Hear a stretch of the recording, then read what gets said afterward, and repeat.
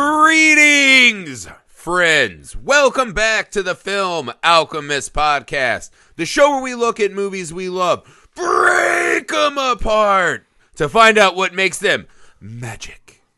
I'm your host, Josh Griffey, joined as always by my simpleton turned digital god and co-host, Alex Dandino. That's my digital voice. That's right. So, guys, this is still the Pod Fears the Net month. Now, this one, again, is virtual reality, but I think what we learned by the end of the movie, we're actually talking about a more all-consuming internet-style fear. Really, that's why we picked this one. Really, with all these movies, the essence of like what VR is the internet. Like, they just didn't know to call it the internet yet. Well, they all kind of come off as like, oh, these are games. Yeah. But they're the kind of games we'll live in and they'll take over everything. Right. Everything's like an open world. Yeah, it's the internet. But not really a good open world. Yeah, it's like Job says, right? Is that my birth will be brought in by, the most ancient of technologies, the phone. Yeah. Back when we had dial-up lines. And by 2001, you'll all be connected to him. Right. So, of course, guys, speaking of Job, this is 1992's The Lawnmower Man. David Koresh's favorite movie. What? Real fact. Waco cult leader David Koresh's favorite movie. I always thought David Koresh was the simpleton lawn man of cult leaders. That's a hell of a plug. I'm accruing information now on serial killers and whatnot's favorite movies, so that's an interesting one to add to the list. There you go, man. But oh my god, I'm gonna die of laughing at the start of it. Okay, so I don't know where to start necessarily. Let me start here. I can't believe, because we watched this on Amazon. I rented it digitally. Yeah. This is the director's cut. Yes. Which I'm gonna take umbrage on 2 points. One, I love the idea that the director's just like, oh man, what a work of genius. They just didn't fully understand it. I better get back in there and I'll tweak it to where they'll fully understand the majesty of Lawnmower Man. So, big ups for believing in yourself there, Brett Leonard. Secondly, this movie is fucking 2 hours and like 25-ish minutes. There was a point I was dying. I was up late because I had like friends over or whatever. Right.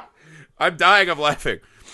And so I had friends over and I'm like, I'll just watch both of our movies we're doing for the show late at night. I turned this one on, and I remember looking at my phone, and I just fucking paused the movie. I'm like, it's fucking 45 minutes until Act 2 starts. Because let's be real, Act 2 starts once he, starts the gene therapy or whatever. Yeah. And I was like, 45 minutes to set up the world of the Lawnmower Man before we start the fucking movie. Yeah. And then, this is the other thing. When it hits this kind of like, oh no, everything's falling apart, this is going to wrap up in like one showdown, I paused it.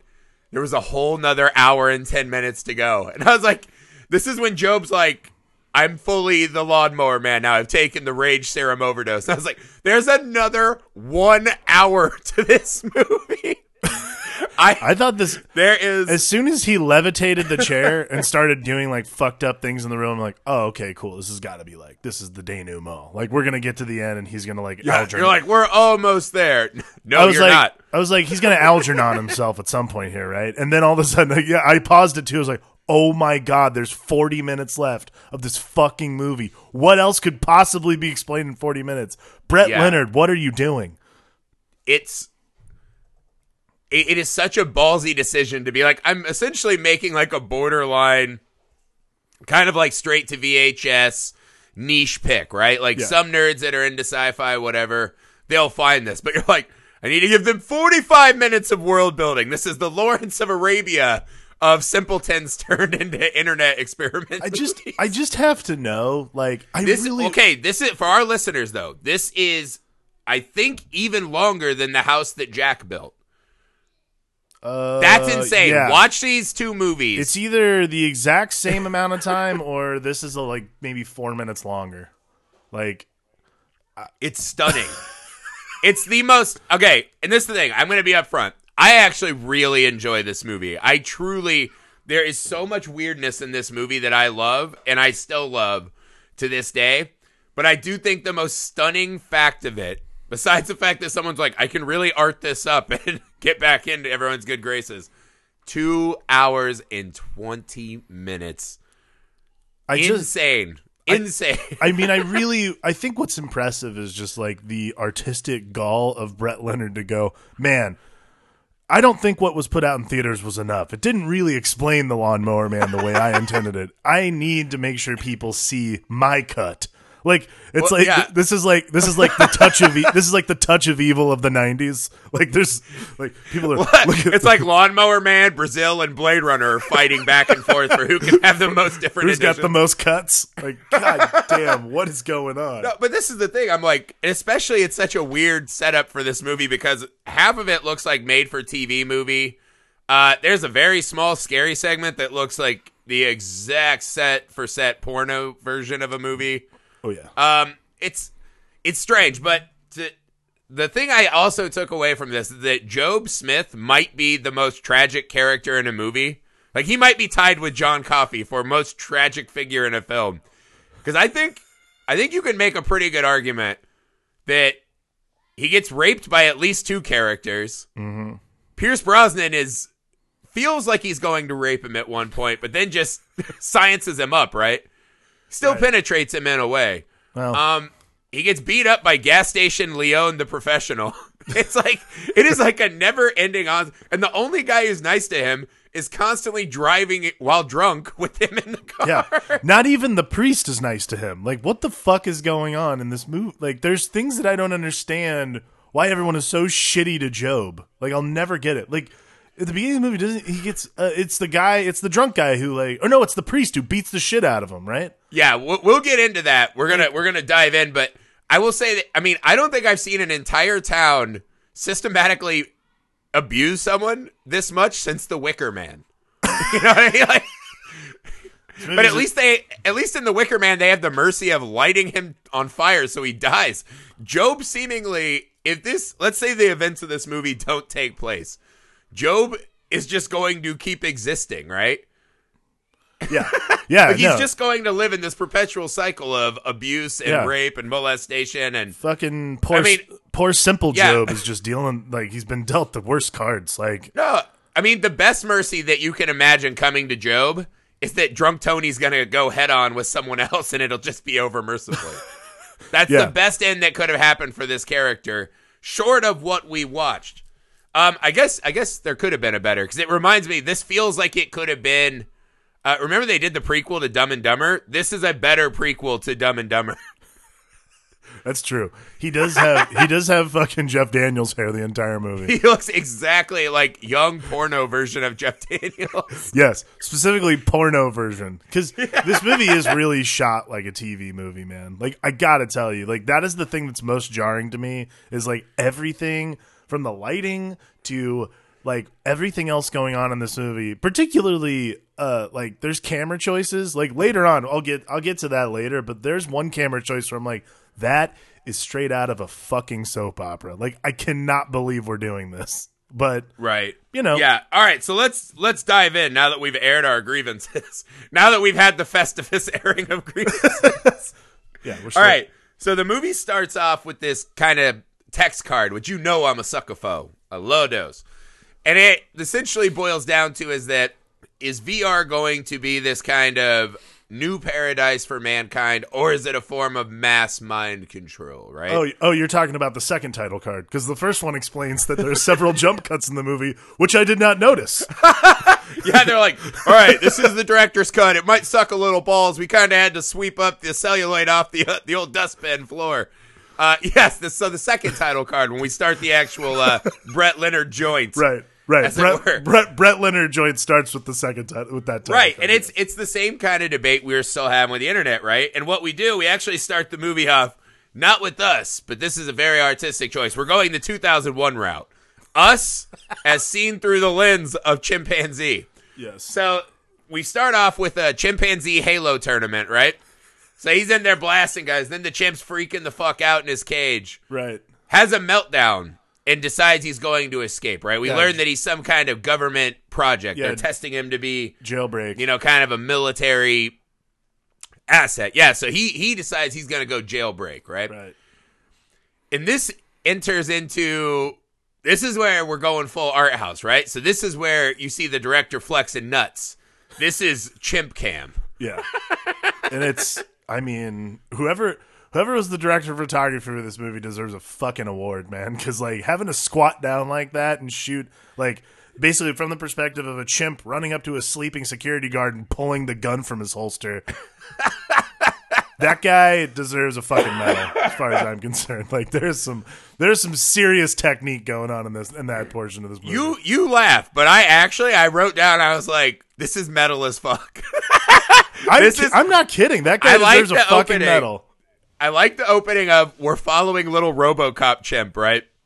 And I love the fucking mask the chimp wears. Oh my God. Because he looks like this kind of nice, like affable chimp, right? And then all of a sudden the visor shuts and you're like, oh, dude, we're going John Chimp now. Yeah. John Wick Chimp. John Chimp. Yeah, and he fucking steals that dude's gun, blows him away, and escapes, right? Right. This is where we meet Job. Right. So Job comes out, and this is where it looks exactly like those PBS movies, right? Like I remember, what was the one we had to watch in school as a kid? It was the Ryan White story, right? That was the first big, like, made-for-TV movie we had to watch because Ryan White was a big story. AIDS was very scary, and that happened not more than an hour from where I lived, right, in Kokomo, Indiana. Right. And so I remember being like, oh, this is like a movie, but just way shittier. Well, even the music was like it's that same score from, like, stashed after-school specials. Like the and like the birds chirping and shit like that. And again, like Jeff Fahey walks out as Simple Job, and he's just looking up and like, oh, look at the trees. Yeah, he borrowed his brother's overalls, and he's just having a great day. And he's just living his best life. And all of a sudden, he just walks outside and just magically has strawberries. He's like, "Hey, come here, little guy in the woods." All of a sudden, Cyber Chimp jumps down. You're expecting mayhem. But then all of a sudden, it zooms in on his eye with his little technology window, and he's like, no threat in the pupil. I can use this simpleton to my advantage. Yeah, simple. So even the chimpanzee realizes that Job is a perfect mark. Right. Like every other person in the movie. So now they're doing a stash up in this Unabomber shed where Job has to live, sadly. And he's been shot in the hip, right? So the monkey's injured. The chimp's injured. Right. And this is where we meet Pierce Brosnan, who plays a scientist. Maybe the most, obviously, this is the biggest attempt at sexy scientist I've ever seen since the Marvel Universe. Yeah. It's Pierce Brosnan as a, like, Remington Steele hair who's smoking in bed with a fucking earring. Like, they really want him to be, like, constantly, the hottest he always dude. looks like a beach bum and then leather jacket guy. He just always looks very sweaty to me. Like, there's just no time in this movie I'm like, this guy's not like doing reps right before he gets on camera. He's just a little bit sweaty. Well, it's so weird because I don't know why, but every time he does one of his little, like, live journals or whatever on his computer, they always, I couldn't believe I was trying to keep tally of this. I think there's almost 10 shirtless scientist shots in this. And you're like, just imagine, like, classic, like, Honey, I Shrunk the Kids if Rick Moranis has to do 10 shirtless stand-ups. You're like, what is happening in this movie? When you got Pierce Brosnan and you have that, like, really nice chest hair, like, you want to feature Brett Leonard. That's probably some of the stuff that got added back in is the chest hair sequences. There's not enough topless Pierce. There's not enough topless 007. What do we do? Not only that, this movie is for the ladies. I mean, there are tons. And then not only is Pierce constantly shirtless, then we got to go Simple Jack constantly like shirtless. Yeah, Jeff Fahey, that's how we know that once he's that's how we know he's getting smart because he starts taking his shirt off. Well, exactly. Once we know that he's intelligent enough that it might not be a crime, right? Yeah. Like once he's intelligent enough to quote unquote consent, right? Then we just straight up turn him into a sex object. Right. It starts when it's like really. It starts when he's like mowing that lady Marnie's lawn, and he's just out there, and you're like, oh, he definitely did push-ups right before they shot this because he's got Yes. like just like the ebbing biceps, and then he looks up and he goes in and fucking bones the widow. But like damn, dude, this movie is insane. Right, so we have super sexy scientist guy. He's trying to call him out of the Unabomber shed. They come out, and this is one of my other favorite moments in the movie. So the cyber ape senses danger. He jumps up on the shed in this kind of King Kong's throwback moment. And then he has to get shot Yeah. maybe 100 times. There are about 25 officers that just fucking unload on this chimp. As this kind of simpleton guy just wails in agony, right? He's so sad. Yeah. And this leads to our introduction to the priest, right? Probably the scummiest character in the movie. Terrible. So the priest not only takes a payoff to not talk about the monkey, but then insists that Job was very sinful in his actions. Yeah. Proceeds to Beats the fucking him. shit out of him. Yes. And also, this is where we learn Job became a ward of this church since he was 5 years old. So that is just a backstory that kind of spins out of control in your mind if you take a little extra to think about it. Oh, yeah. What this guy's been doing to Job since he was 5. Imagine. And the weird thing in the movie is that Job is still played is this kind of wildly optimistic and upbeat kind of marker in this world of scumbags. Well, when he starts, he's so happy. He's happy-go-lucky. He's whistling with the birds. Like, that's how the whole thing begins. And that's like the sad part too. Like, as soon as he starts getting smarter, it's like he starts seeing the world for what it is. I'm like, oh, simple Job, go back to being simple, man. This is terrible. Yeah. You don't want the rose-colored glasses lifted, my friend. Just stay simple, my friend. Simple is bliss. No, but I mean, imagine there's a version of this movie before that monkey gets shot 500 times where it's just Cyberman and the Lawnmower Man. It's like this awesome buddy comedy, and they're just like living in that shack. The hijinks of a cybernetic murder ape and a simple lawnmower man. How are they going to make it work? That could have been the movie we saw. But no, we're spiraled into tragedy of fucking brutal animal murder and molestation. It's a very rough start for poor Job. This is like if Lenny survived of Mice and Men, but the other guy didn't. Oh, yeah. I mean, there's a lot of that going on. There's a lot of like parallels between movies about just like simple men who are put in situations that like I went on Wikipedia to just read through, and the way they describe him is Job, a man with an intellectual disability. I'm like, is that how we're saying that now? Like, we're just like, you could have just said simple man, but I was like, intellectual disability is a strange way to put that, because to me, intellect does not describe intelligence, but that's a weird point and really not part of this. But regardless, strange. Sure, whatever, nerd. Bad tangent. Anyways, back to the movie. Yeah, it's so this is our genesis of tragedy, right? Yeah. Then we go to maybe the second most tragic character in the film, Pierce Brosnan's wife in this movie. I feel nothing but sad for this lady. Oh, yeah. She's neglected. Hardcore. Yeah, well, she comes down in the basement, and you get the strong sense. She opens the CD-ROM, right? Turns this thing off, and she's like, flying, yeah, right. She assumes that every time he's in that basement, he's virtually fucking. When she sees flying written on there, right? That's how, like, when I was a kid, I remember the only kind of pornography I was ever able to find was like very rare, right? Like something like Ninja Scroll that'd have a titty pop out, and you'd be like, oh, fuck, right? Or Wild Things.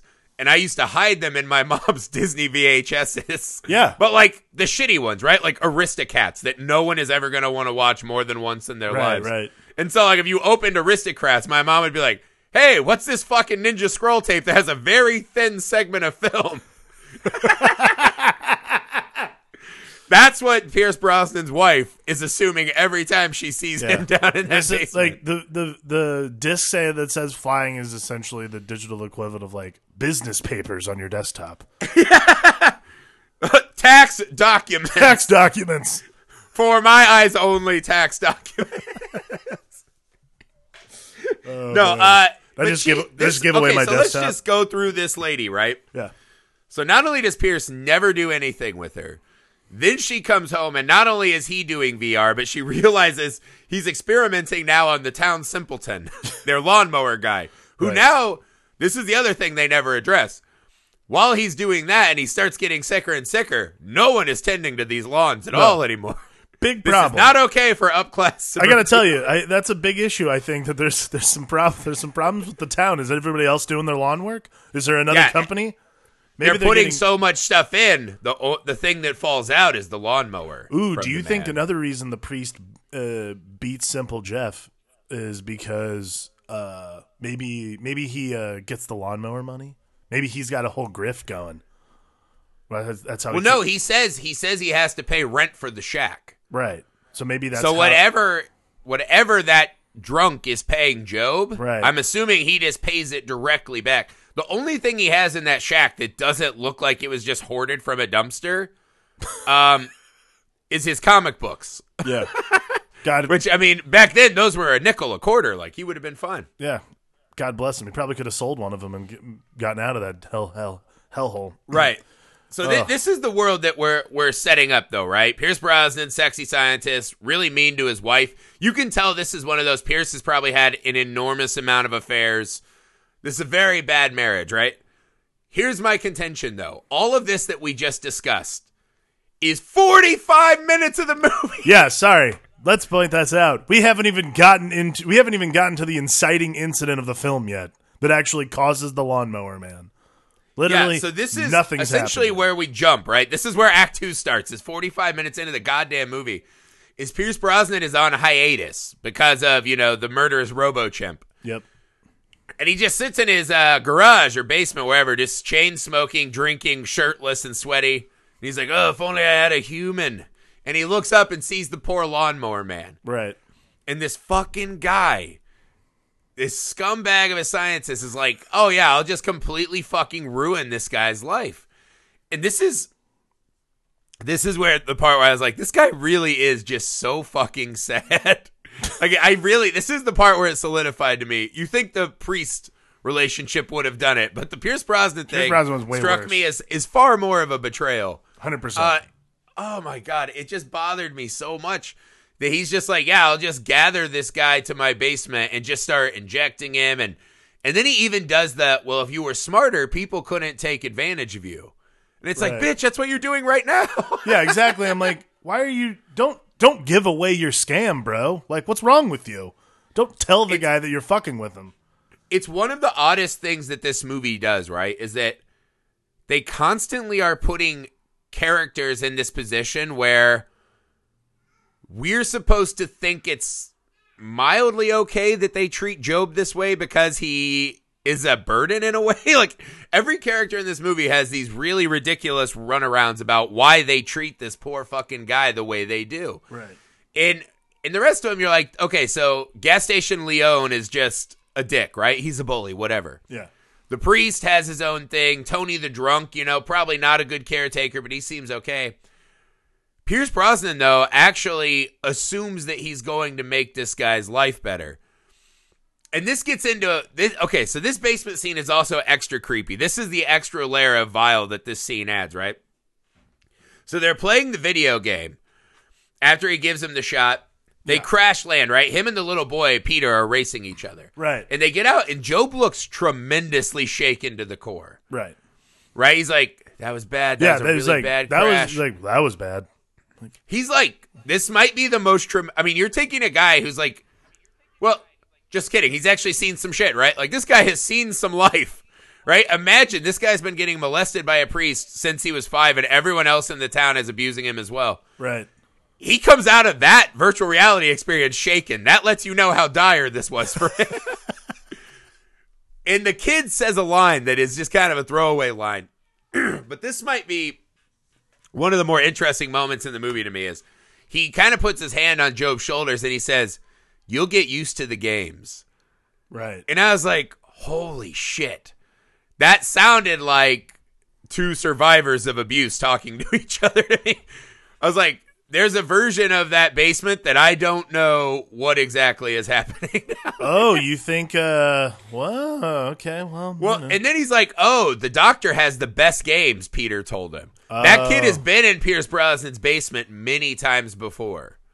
Wow. You think that's just to play video games? If I'm a dad, in my how old is that kid? Maybe 10, right? Right. My 10-year-old's like, hey, I was in the smoking earring, leather jacket, shirtless, drinking scotch, talking to himself, scientist basement playing games. My first reaction is not, what was your high score? That's how I would phrase it. Let's go to his house so I can beat the hell out of him. Yeah. He Show me on this virtual reality dummy what happened. Yes, there's definitely some nefarious shit going on, especially with Pierce Brosnan. Wow, I didn't think about that. Pierce Brosnan definitely touched that kid. Oh. But that's it. I don't know that he did, but what I'm saying is that it's kind of a fun visual representation to me of this is what Pierce does his whole life, right? Like that chimpanzee had a life and was normal, and Pierce just constantly taking people in and just abusing the fuck out of them in another way, right? But he does it through this more nefarious way, this confidence game, which right. I think makes him a really fucking... Because that's by the end of the movie, they want us to turn around and be like, oh, we kind of are with this guy. But I think he is just such a fucking terrible movie villain. He's such a fucking scumbag. Yeah. Because this is the other thing. If he didn't touch Peter or anything like that, and I don't think he touched, right? Like, his penetration is more through the drugs in the brain, right? The brain massages. Yes. The unnatural brain massage, virtual reality touches and shit. But when he has Peter in his basement to play those games, do you think he's not eyeing him up? Oh, for sure. It's like when young Dr. Frankenstein's in the autopsy lab. Do you think he's not like, oh, if only I could sneak out two of these titties, half a vagina and 4 arms, I'd be in business. You know what I mean? It's too tempting. It's too tempting for the predator. And Pierce Brosnan's character in this movie, Sexy Doctor, is a predator. Yes, I think that's clear. He's definitely, I mean, maybe not a predator of like, the way we're all associated with, not necessarily a Chris Hansen predator, but definitely a predator, definitely has predatory nature. Like to seek out Job and a child for experiments, that's a certain type of sociopath as far as I'm concerned. Here's the line that nails it home to me. This guy is a fucking predator that way, right? Because that's the whole point of his virtual reality, right? Is that he's still violating Job in this personal reality. Job can't consent to any of this. Right. And then he calls the fucking church. He tells Job, he's like, we can do this, but only if you can keep a secret. And then he calls the church and says, hey, I'm going to keep Job, lies to him. And he's like, oh, and of course I'll be making a huge donation to the church. And I'm like, holy fuck, this guy is exactly to catch a predator. So keeping kids in his basement, lying to the clergy, man. All right, never mind. This guy's checking a lot of boxes I didn't see before. That clergy guy probably ran back in his fucking highly decorative pajamas or whatever clergymen go to bed in and just had at himself. Flogged himself thinking about the abuse that Job was meeting. That guy's they're both bad. But Pierce Brosnan lies to himself. I think the priest uses the priesthood as a ruse, but he knows he's a piece of shit. Right. And even by the end of the movie, Pierce Brosnan has no arc. He does not He doesn't learn in any way seem upset about what he did. No, he doesn't learn a lesson. If anything, he ends the movie still trying to control Job, and I'm like, dude, give it a rest, man. Just knock it off. Well, because I mean, the last thing we see right after this whole journey of the lawnmower man and how bad it's gone, the last thing we see is Pierce Brosnan like, I won't let Job die in vain. I'm going to take my science underground. And It's like, no, take your science and shove it up your ass. You're nothing but trouble. It's like you may have already caused, like the last shot makes us think he might have already caused the downfall of the entire species, as it were. Oh, yeah. But he's still sitting there lying to himself. He's just like, oh, well, now I tell my lies to the audio recorder wearing a shirt instead of, shirtless and sweaty, so I'm better. It's like, you're still the worst. You haven't learned a He's thing. the worst movie villain. And then that now widowed lady and her kid, he's just going to pick them up and they're along for the journey. Oh yeah, they're definitely about to become the next experiment. They're about to collect abusive father number 2. They're definitely beyond cyberspace. There is just so much of this movie that aesthetically it's very like once they get into like the lab stuff, like this is the thing that I'm not fully this is like the 90s thing was technology has to be weird looking and huge. Like that's the thing that sort of changed and really kind of interesting is like the minimalism going into the 2000s cuz like the VR technology of the Lawnmower Man world is essentially like a carnival ride, but it's like a carnival ride like the gyro ball? Yeah, like it's a carnival ride and you have to put on a suit made of lights. Like that but like of string lights, and it's not like Christmas lights. It's like those little crackers that like glow neon that you get like when you go to like a light show. That's essentially what the technology of the Lawnmower Man VR system is. When you see his glow sticks come, you know he's about to rage, not rave. Right, yeah, exactly. He's like there's so much it's just one of those things that I'm like I like the gyro room though. I think it's a really cool set. Yeah, I mean, between all the things we've been watching, like I am noticing so much more about like so much more about like the technology that we thought was going to be the thing that ended up not being anything at all. Like that, like mainly it's been like harness wear, like stuff like you have to wear it and you have to like be fitted inside this giant thing that looks like a roller coaster. Never came to fruition. Like all of our precepts of what technology would be later on in the 20th century never came up. Like now it's just phones with like giant Hello Kitty cases and shit. It's very anticlimactic. Yeah, I actually much prefer the Lawnmower Man. I wish I had that ball somewhere in here. Yeah, it makes Ready me sad, Player One's kind of the only thing, right? That is kind of like this. Ready Player One still goes along those lines. Yeah, Ready Player One still has like a lot of stuff. A gyro suit and all that shit. Yeah. Okay, so once Gob is on his path to intelligence, now he's able to consent, and now we're going to make him fuck. This is the next scene. We get the Lolita shot, right? Right. So this is the porn. The ma'am looks up. We're going to go through this whole journey of their relationship right now, because this is one of the weirder parts of this movie for sure. Right. So we get the porno shot where she's like, a beefcake. Perhaps I'll fuck. Right? We kind of cut past that. The next thing we see is, I can't remember if this is where we take the interlude for psychic powers or not. I think it might be. He's hearing voices. Anywho. Yeah. Well, that's like how it starts. He's lawnmowing and he hears her voice. Yeah, this is my favorite moment of the seduction sequence, right? So she pulls into the gas station and asks gas station Leon to check her fluids, right? Very suggestive line. Right. She looks in her rearview mirror and just sees this perfect cowboy butt. We turn around and realize now that this is Gob, right? Gob just went to the mat to fight the priest about dressing like a cowboy. Right. And now we see why, because now he's got the cowboy booty. And this lady's like ready to hit on him, right? Right. And so I just love it. This was a great one because Amy walked into the room when I was watching this and she sees Gob dressed as the cowboy and the lady hitting on him and she goes, "Is Michael Keaton the Lawnmower Man?" And I was like, that might be the worst.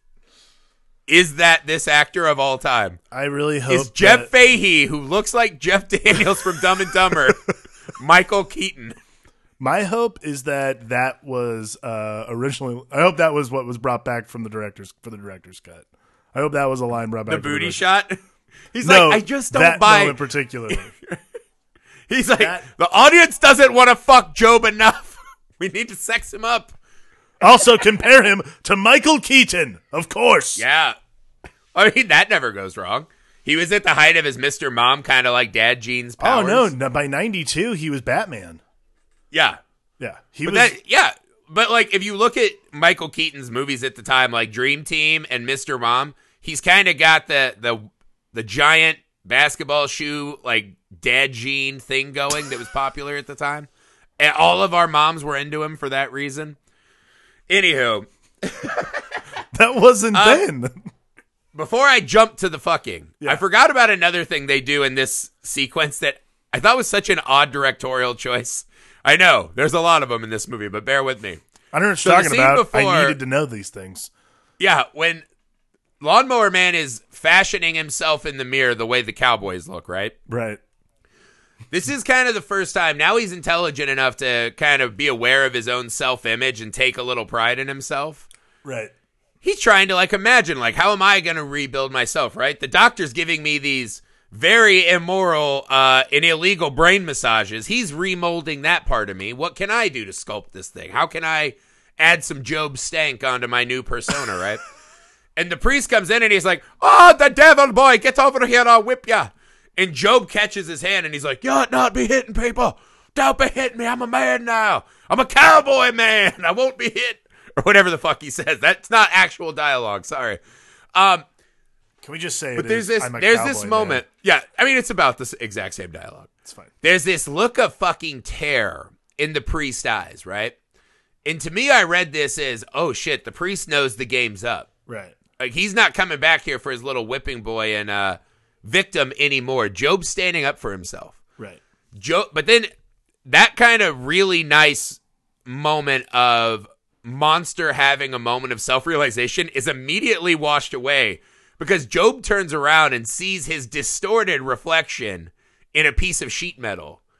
And I was like, is the director trying to tell us that Job is the monster because he stopped the priest from abusing and raping him again? And then I was like, well, that can't be. That's probably like one of those weird, like, should have thought that through and didn't, right? Cut to the next scene. So Job has now been bootified by Lolita, right? The town honeypot. Gas station Leon sees this and is furious, and the drunk's like, "Oh, she wants to ride his bone." He's like freaking out, and Leon's like, "Don't you dare call her a whore in front of me." And this is one of my best lines. "Oh, she's not a whore. Whores do it for money. She's got the money. She does it because she likes it." And Leon's response is, "I'm going to go over and just fucking punch the Lawnmower Man in the face," because he tries to stand up for his drunk friend, right? And Job whips around with this fucking Carrie look. Rawr! And Gas Station Leon takes a step back. He's like, the vapors. Yeah. Like, how dare you look at me that way? And again, I was like, are you telling me that Job, who was just accosted for trying to be a good guy, is the monster to this bully? It's a sequence they run in this movie constantly of him doing something to just assert his own personhood and not be victimized. Yeah. And then they immediately give him the, look, Job's becoming a monster shot. Well, like, that's the weird thing about the whole endeavor in general is, like, Job cannot be the bad guy in this movie, because that's the thing that bugs me. That's honestly the thing that bugs me the most is, like, the deeper we get into the movie, everyone's like, "Oh, Job's going off the rails." I'm like, you guys abuse the shit out of this simple man for years, and all of a sudden it's like, oh, he's got a modicum of intelligence, so he's got to be vilified. Like, no. Well, yeah. Townsfolk, fuck you. You all deserve every ounce of this. So he stands up to his abusers, and, oh, look at what a monster he's becoming. He essentially tells Pierce Brosnan to fuck off, and you're like, oh, yeah, Pierce, who's like, I almost gave him brain seizures, but I'll be cool. I'll watch it. It's fine. Like, that guy, we're supposed to think that Job is a monster because that guy who just keeps fucking injecting him with that giant insulin gun and whatever the fuck. I was like, I don't feel bad for anyone that gets got in this movie by Job for the most part. No. I mean, is there an innocent? I mean, I guess you could say that the security guards. But also, it's like, you saw what happened to RoboChimp, and you guys put 800 bullets in him, so I think you're bad guys, too. I don't feel bad for anybody. If anything, I feel like they should have ended like that Twilight Zone episode where the kid's like, they're in his dream or whatever, so he's able to warp reality as he sees fit. Like, that's how the Lawnmower Man should have ended. Is he's like, don't ever go to that town. That town's governed by Job. And then you could have that nice biblical allegory and all that shit. Well, like, that's how this should have gone down. This movie is so strange to me in a way because it's such an amalgam of a couple different, very prominent movies. Because to me, obviously, like, you have the Flower for Algernon roots, but the story doesn't really track for me, right? No. Because Algernon's kind of this beautiful, I've gained enough intelligence to now realize that eventually I will lose intelligence. Right. In that tragedy, right? Like, Right. I won't even remember any of this. It's kind of the life cycle, right? Like, I was young, and then now I'm old enough to realize that I didn't appreciate my youth enough, and now I'm dead. You know, this one is more vulgar and vile at times. And the thing that, because to me, this movie, the best version of this movie plays like, because it's part Carrie, Right. it's part Hellraiser. Like, it just takes a hard Hellraiser turn near the end. Yeah. I don't know exactly, because that's the other thing. We were laughing about this beforehand. I actually have the book with the Stephen King short story. Mm-hmm. And it's like Carrie meets Christine, right? It's just this lawnmower man who can use his lawnmower to mow people down that he hates, right? He can kill you with the lawnmower. Yeah, no, this is very different. And actually, Stephen King sued the production because they tried marketing it as like, New Line tried marketing it as Stephen King's The Lawnmower Man, and he sued because it was not even close. Yeah. The reason they named it that is because they owned the rights to the story at the time, and this script came from an original script called Cyber God. And they're like, oh, Lawnmower Man, because apparently, you know, Job. Some executive just like flipped his desk in rage, like, we haven't had a hit in 3 years. And those two just landed face up, and he was like, dear God, I've saved New Line Cinema. Let's see, if it was New Line, it was like, God damn it, we haven't had a hit since Suburban Commando. What the fuck are we gonna do? Flips the desk. What are we gonna do between Freddy Krueger movies? I love New Line Cinema. They had a lot of good They're movies. great. I'm not Lord here of the to shit Rings, on man. that, Hey, not meant to hate, but 90s were hard for everyone. He's like, oh, sir, I got this one, Cyber God. Oh, it's a terrible title. We also have this Stephen King's The Lawnmower Man. Stephen King. That could work. Name it. But this is actually, this is the phase where we get into the Carrie stuff, right? Which is, so he actually ends up getting laid. Yeah. Like a full-on porno fuck scene. It's not like fully graphic. It's kind of like a softcore HBO thing, right? But you see some stuff. It's Skinamax. And this is the weird part, too, is his boss just goading him into going to fuck that lady, not knowing that he's fully intelligent now. Right. Right? All he knows is that Job is just taking his shirt off more, presumably. But he doesn't know of the experiment. So his boss kind of goading him into going upstairs with this lady, and this lady knowing that this is the Lawnmower Man. Like, everyone in town kind of knows who this guy is. Right. The two of them conspiring to do what they did to him. Fucked up. I think it's illegal. I think it's pretty fucking illegal. I know there are actually court cases. I Googled this once. Don't ask me why, but I was Googling this. Lawnmower and Man? There are actually a lot of legal cases now about this consent with people who are intellectually disabled. Yeah, who are at certain IQ points, I think is how they judge it, right? If you're like below a certain IQ, you can't actually consent. Never mind. Neither here nor there. Very unusual. And then we go into the bathroom, and now we're doing telekinesis, Holmes. So now we've got telekinesis, we've got voices. By the way, the amount of powers that the Lawnmower Man accrues by the end of this movie, pretty sweet. So it's insane. By the end, he's like growing grass. He can kill people by turning them into dipping dots. Yeah. He can create digital bees. He can project a giant digital head of himself. By the end, he's basically, this is another thing too, is like, I realized watching this movie, like in the middle of it, I'm like, is this what they were trying to do with, this is sort of like almost the same engineering as like that Transcendence movie with Johnny Depp. And there's a lot of that going on. This movie is like the grandfather of a lot of movies about like people who enter the web and don't leave, so to speak. Right. Well, this is the thing, right, is they're kind of running these dual, so it's obviously the Frankenstein bones. Right. But then they also have these really weird and kind of out of nowhere super heavy religious allegory moments. Yes. Where it's like, we get it. His name is Job. I was going to say, there's no mistake. The gods are constantly putting him to the abuse just because they can, right? And this kind of wager with the devil. Like, I get it. And then Job, why have you forsaken me? Like, I get it. There's some very strange moments in here with all this. One of my favorites, right, before we get on to the effects of the Lawnmower Man, I love the scene. This is like one of those amazing 90s moments before people understood technology, where they're teaching Job's got to slow down, right? This is Pierce Brosnan's thing. You got to temper this accelerated learning with some wisdom. So you're going to slow down and learn everything, right? And Job's like, I did 100 hours of learning in 2 minutes. I'm learning all this stuff.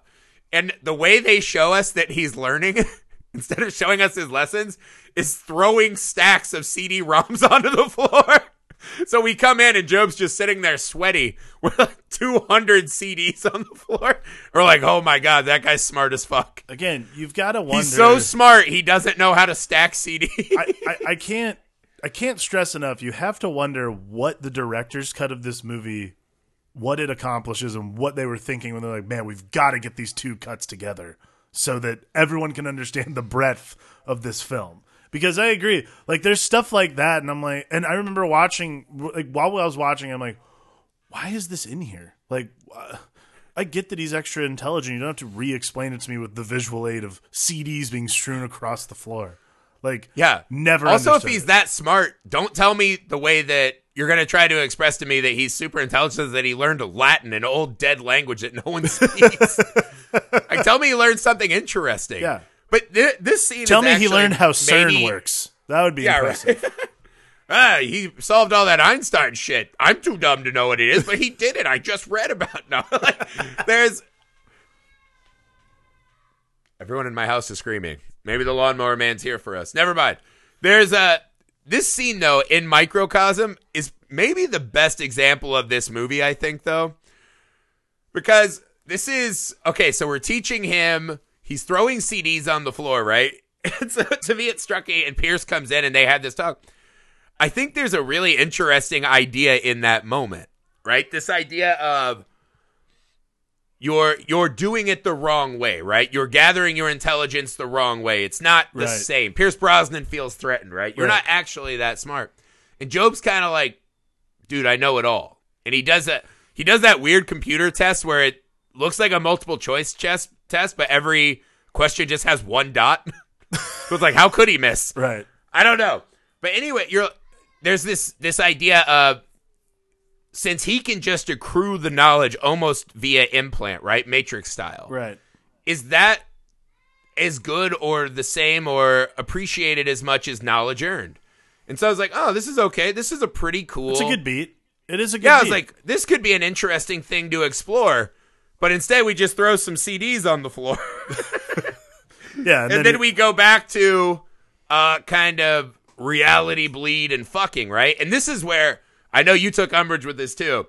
This was the final straw of, now I did all this book learning.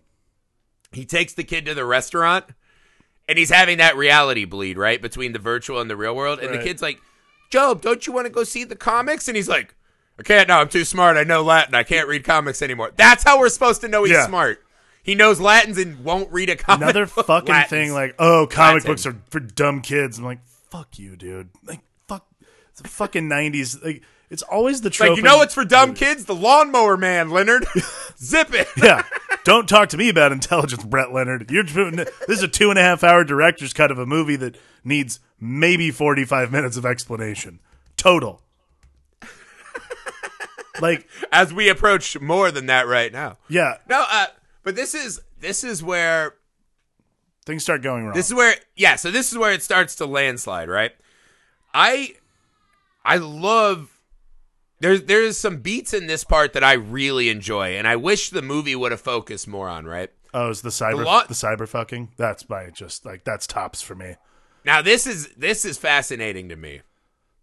Because this is someone who you could argue molested him. Yeah. He brings her in there, and the way they showed the cyber fucking was just strange, right? Like our bodies melding and into twisting. A dragonfly. What is going on?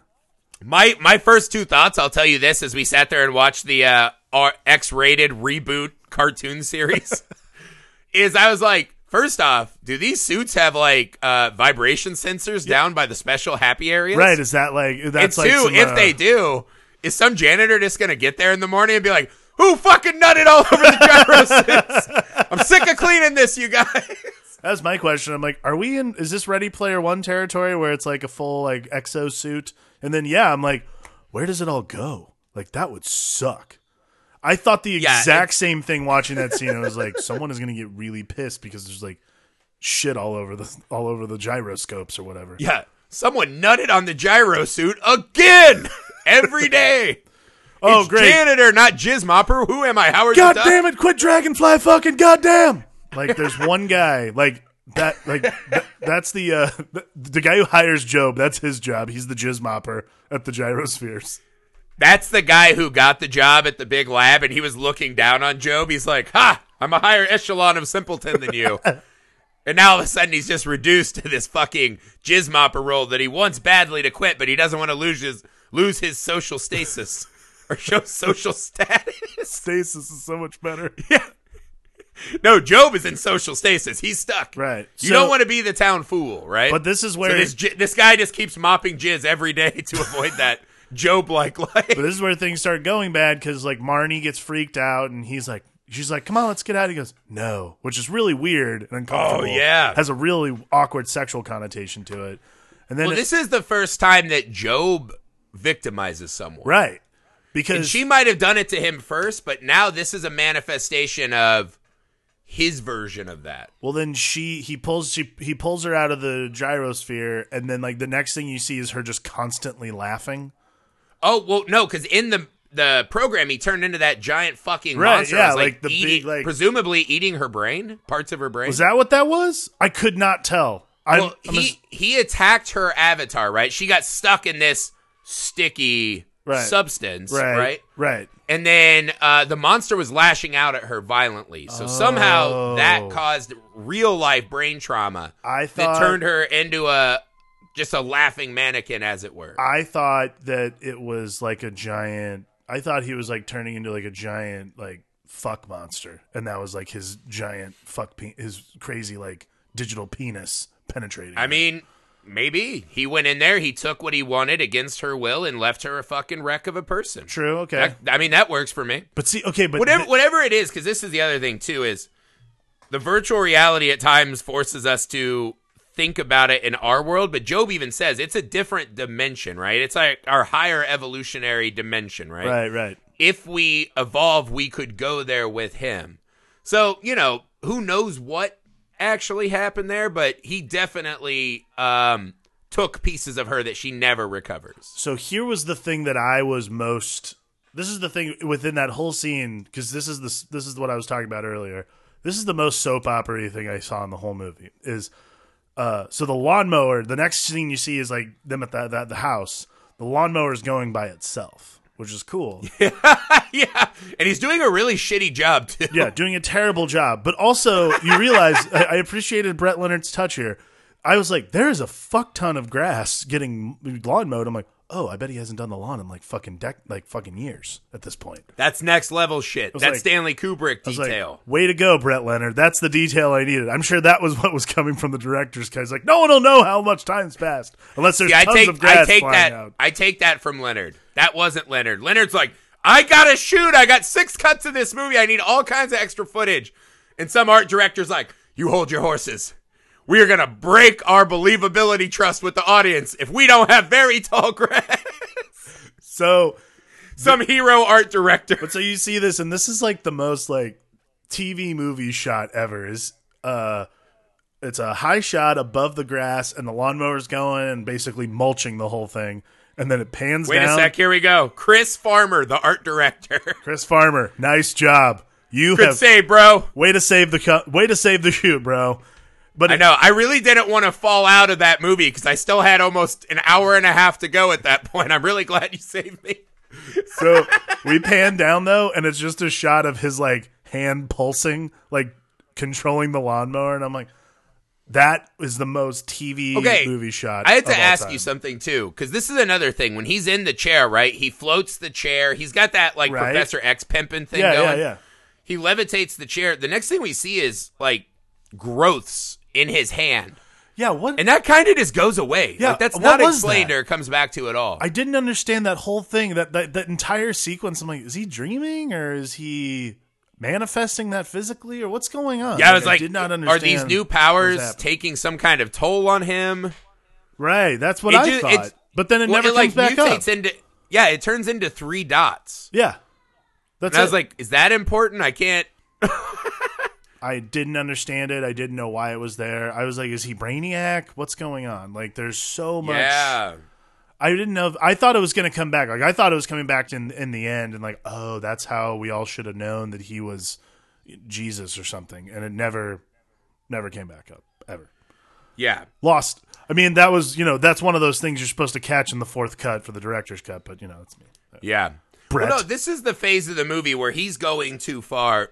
We learn that the military, the middleman, he pulled the least sneaky trick of all time, replacing the drug vials with a different colored drug. Oh, yeah. And so now they've got Joe back on the guy from the hyper-aggression. shop. Yeah. Yeah. Well, no, the head from the shop is actually Dean Norris from Breaking Bad. Right. He's kind of this like 1984 style wall face. Right. And then there's that real kind of little weaselly middleman, right? Who, by the way, later in the movie might be sharing a hotel room with Pierce Brosnan. Real comfortable when he walks into that fucking room with his key card. Anywho. But yeah, this is another cool part is where Job sits there. He pulls out and his brain might be frying at this point. He's hitting an overload point. Right. And he comes out, and I love this part when he goes, I touched God. Oh, yeah. Right? It's this kind. And again, this is another one of those. They have some really cool kind of big picture ideas that I feel like are never expounded upon, which is strange considering how fucking long this movie is. Yeah, I'm not sure why this movie is 2.5 hours long other than like for B-roll, I guess. Because there are like, there are those beats that are really interesting, particularly that. Like, that's something you spend like 5 minutes just dissecting a little bit in a movie. Well, okay, because yeah, you put all the effort into, so he's lived with the naughty priest. His name is Job. There's a ton of the Job story built into these kind of, story arcs. Right. So you obviously have something to say about the nature of religion. And then even late, right? The movie called Cyber God. Right. He talks later about how I will become Cyber Christ, right? I love this part. Yeah. When he's like, I will be born, and my birth will be heralded by all the phones. I will become a Cyber Christ and bring us to the next phase. So you build in all of these kind of cool religious concepts, but it feels like they miss a lot of opportunities to kind of expand on them. I love the idea of, him being created by this kind of godlike figure in Pierce Brosnan. Right.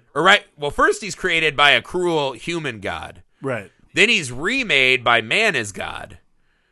Then he thinks he sees another god in another dimension, eventually now conflating himself with the Son of God and then becomes a god. It's quite a journey of metamorphosis, right, on this kind of god complex that he ends up having. Yeah.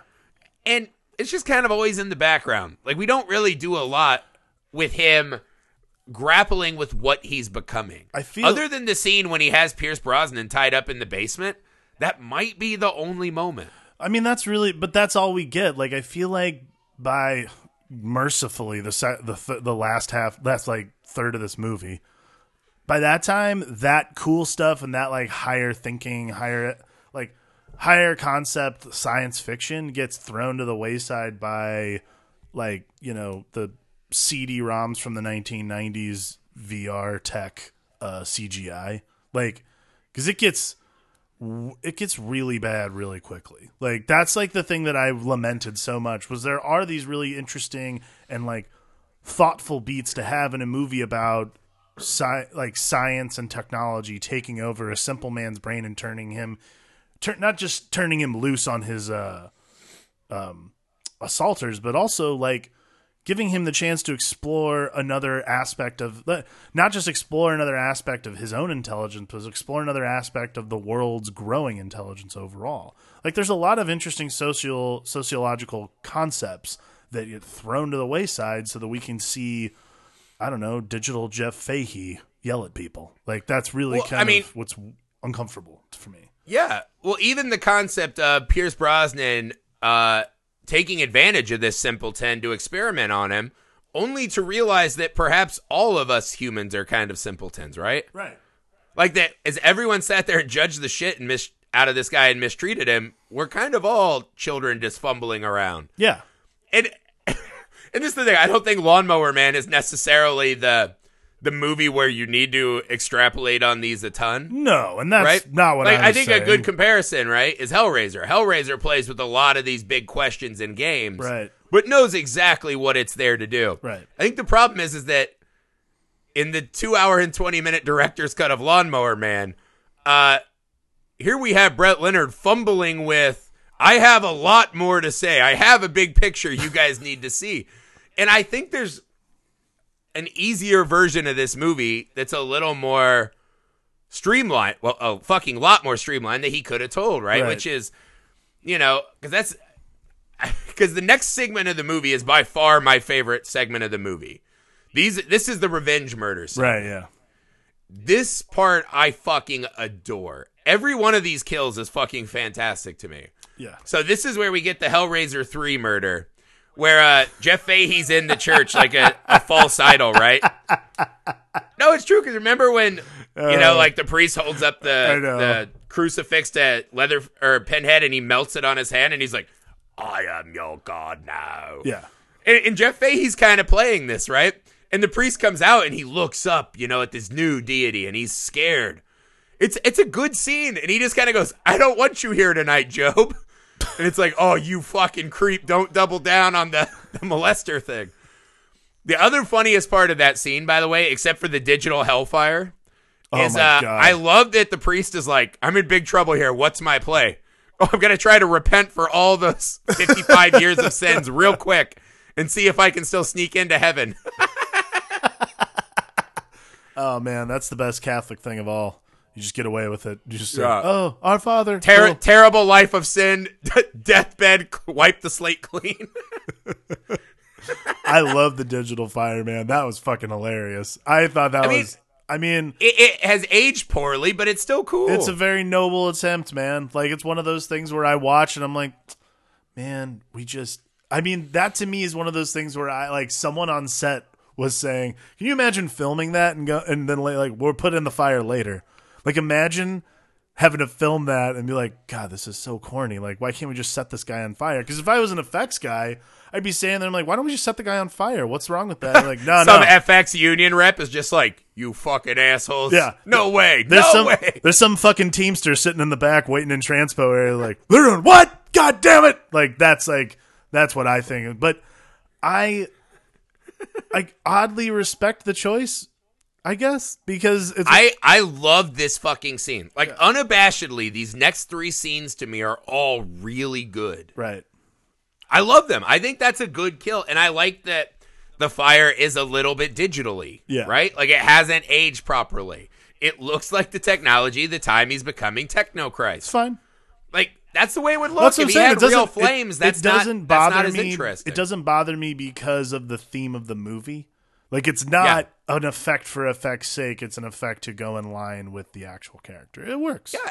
And this is pure catharsis because we want to see this priest get got. Yeah, for sure. And then we go to Gas Station Leon, right? Oh, this is my favorite And this one, line. I'll say, this one's actually a really funny scene to me for the reason of, so we get Gas Station Leon, who he's already, well, first off, it's funny because we see the Lawnmower Man in kind of silhouette, the Exorcist shot, right? Right. He just has the lawnmower by his side like it's his faithful familiar and pet. Yeah, he's like... Which I fucking love. That's hilarious. Like Sabrina in Salem. It's really nice, actually. Yeah, exactly. So what we've seen throughout the movie is that the Lawnmower Man is really worried about Leon smoking by the pumps, right? Right. So when he wraps him up and beats his ass with the gas pumps, you immediately assume he's going to unleash the gasoline and light him on fire. Right. And they don't do that, which I'm like, for a movie like Lawnmower Man to not do the exact beat you think they're setting up, I was like, oh, wow, what a nice coinky dink, right? Right. A little trickery on me. I like it. Right. This scene I fucking love. When he looks into Job's eye and he sees the Lawnmower Man, but his head is a man and his mouth is the mower. Right.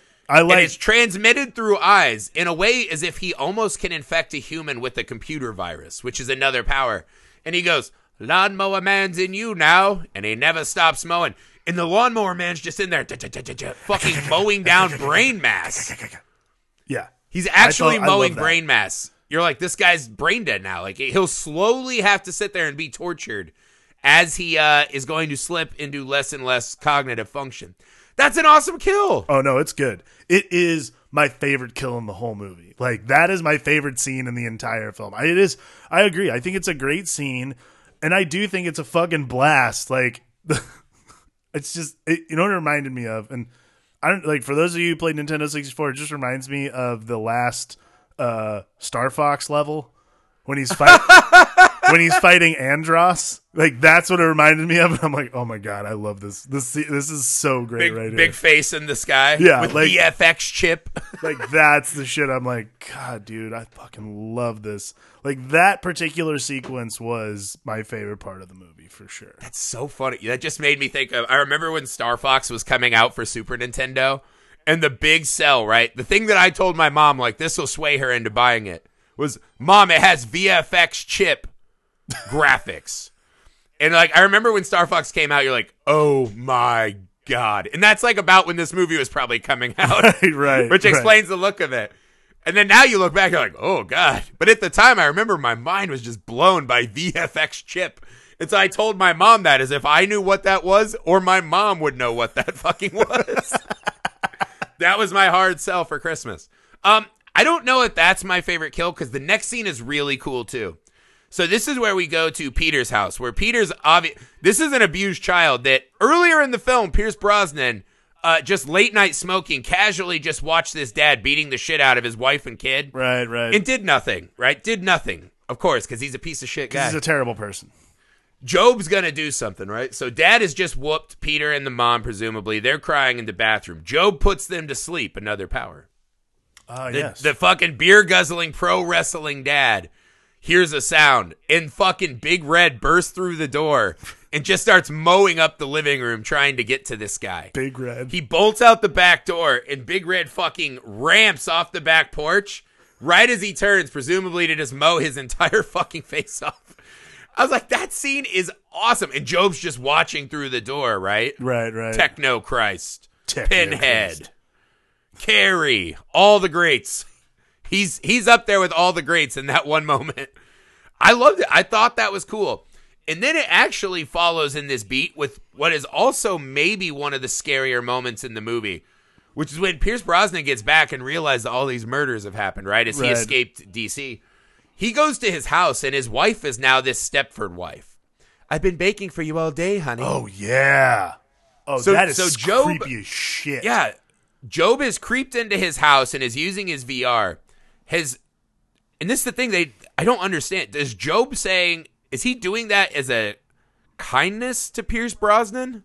No, I think... Or is that his version of what he wants her to be? So he's taking Pierce's wife? I think It's a very strange, unsettling sequence. I think it's the perversion. I think because he can see inside Pierce's brain. Like, he can see inside Pierce Brosnan's thoughts.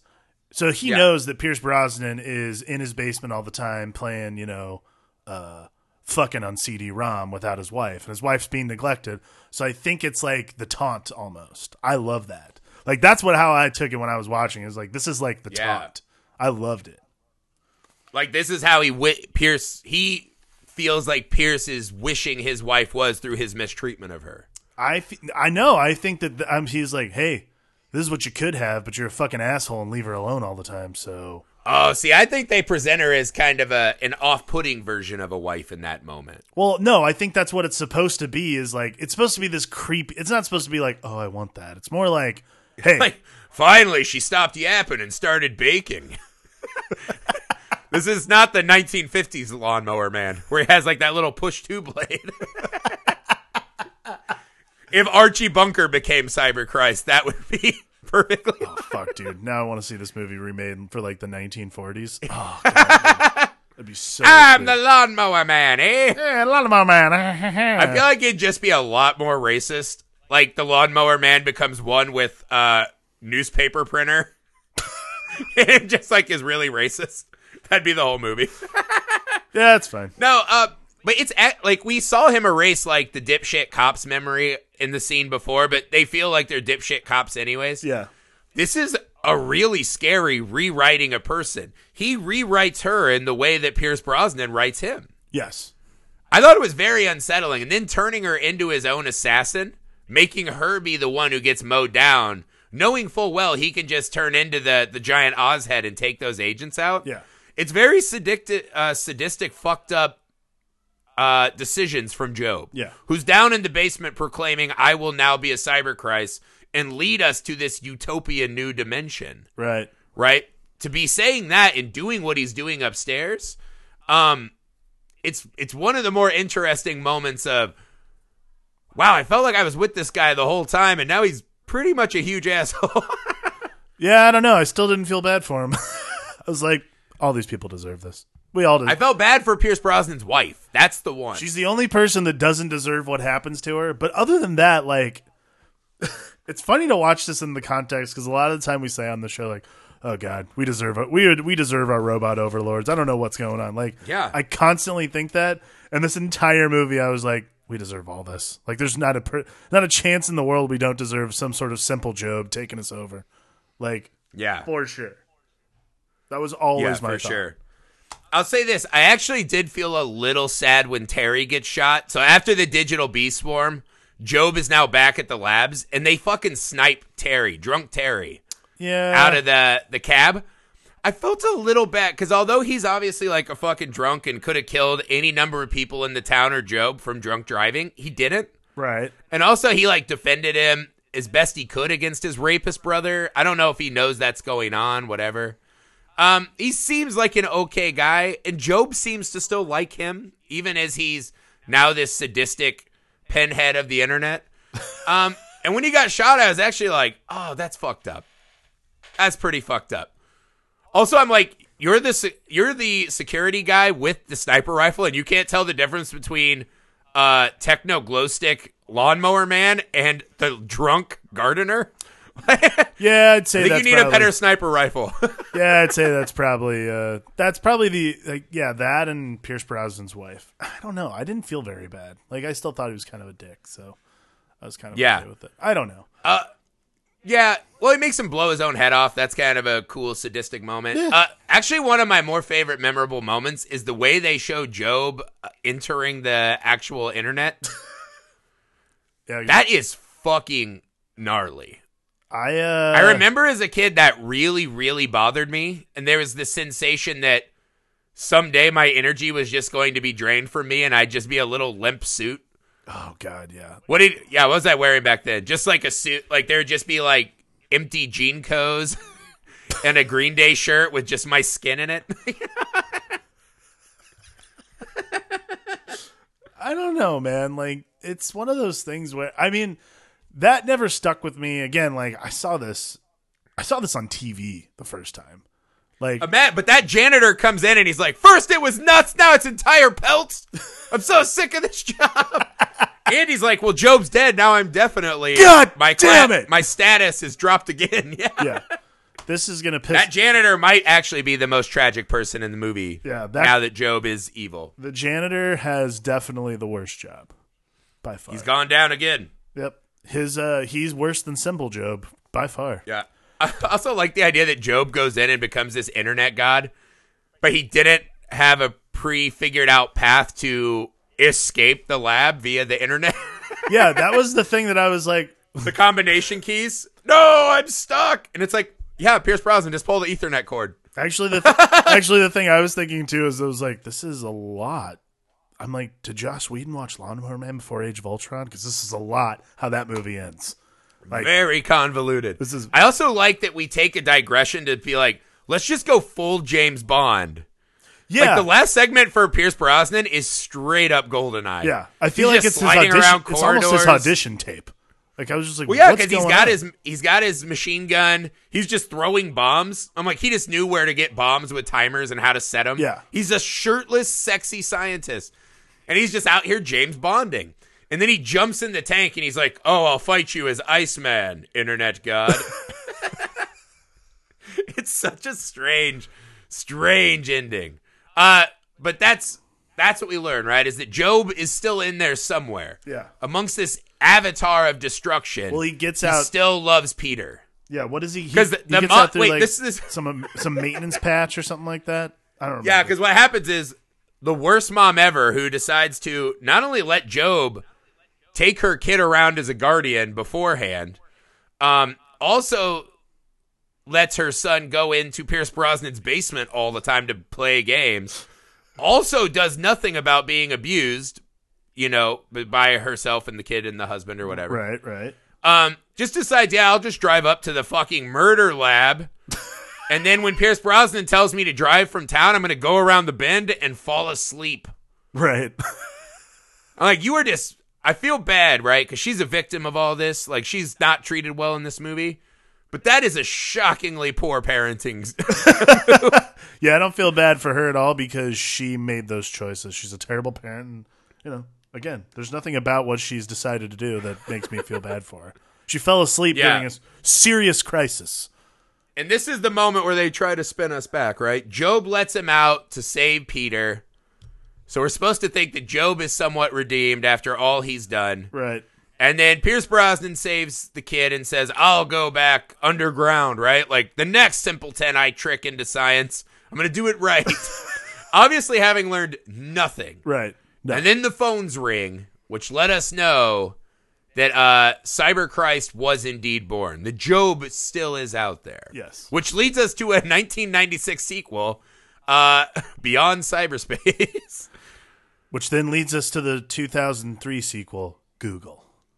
Yeah, Google. Life. Thanks, Simple Job. And then in 2016, we were all turned into Simple Jobs by Facebook. It's the movie that keeps giving. In summation, right? If you can get through just the insane length of this movie, there are some really, really cool big ideas in here. Not always clear, but fun food for thought once the movie's over. I really like some of the set designs. I really like some of the kind of horror and sci-fi moments. Yeah. And if nothing else, it's just such a fucking strange movie that it's just memorable to me. I just enjoy this movie. And like I said, we try to be positive and optimistic about the movies we talk about. And I know some of you are going to be like, you guys sounded like you hated this movie. I truly don't. I wouldn't have rewatched all 2 hours and 20 minutes of it if I didn't like it pretty well. I think if you want to watch The Lawnmower Man, you should probably watch the original one. But I don't think I needed whatever was added because I didn't see any difference. Find the shortest cut of it and try that. This is the thing, right? There are movies on this show we've watched and we're like, eh. Yeah. Like, Congo is demonstrably not a great movie, right? No. But I kind of like it. And I like Lawnmower Man more than that. Humanoids from the Deep, not like a great movie, but it's kind of fun and weird. It has puppet foreplay. You're like, that's worth watching. That's interesting. That's the thing, guys. Not all of these movies are necessarily considered classics. You got to dig in there and find the stuff that is interesting to you about them. They're not all going to be bangers, guys. Sometimes you get crucified inside the internet. Shit happens. Yeah, and Lawnmower Man to me passes that test. There's more that I like.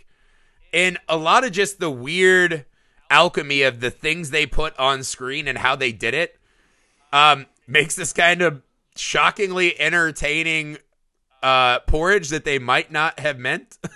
Yeah, I mean, it's just it's an interesting movie to me in that regard. The thought that there is a director's cut, I think, is the part that I was most intrigued by, and I was just both as celluloid and real world, much like the movie. This is an interesting case. It's just a fascinating movie, and like there are these like fun little you can talk about it. Like if you watch it with your friends, you can talk about the more moral quandaries that you have in the movie. But like ultimately, yeah, it's worth watching. Like there's things about this movie that are entertaining, and again, relating back to our theme for the month, like.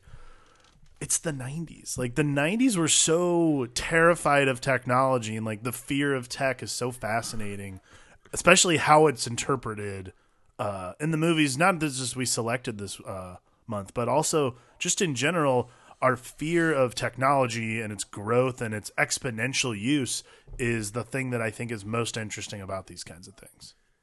Yeah. And you juxtapose that with this kind of Mayberry-like small town where every single person is complicit in abusing this poor man, Lawnmower Man, much like the Wicker Man Island, right? The Lawnmower Man and the Wicker Man, both victims. That's right.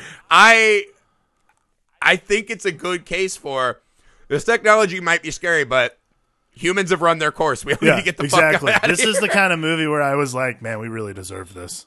That's how I always let's felt. go into the spiky ball and choppy room that Pierce Brosnan made because it's better than this town. That's it for Lawnmower Man, guys. Next up, Virtuosity, which I had not seen since my parents rented it from Blockbuster, actually. Or no, Videoland still. When I was a kid, it is such a fucking fast-paced, high-octane, metal as fuck joyride. Virtuosity with Russell Crowe and Denzel up next, guys. If you like Lawnmower Man or that or any of the movies we've done, please share it with a friend. Watch the movie with your friend. Share the show. That's a way to personalize our bond with the audience, man. Get more people listening. If you find us on a directory where you can rate and review, please do so. It does help us out enormously, guys.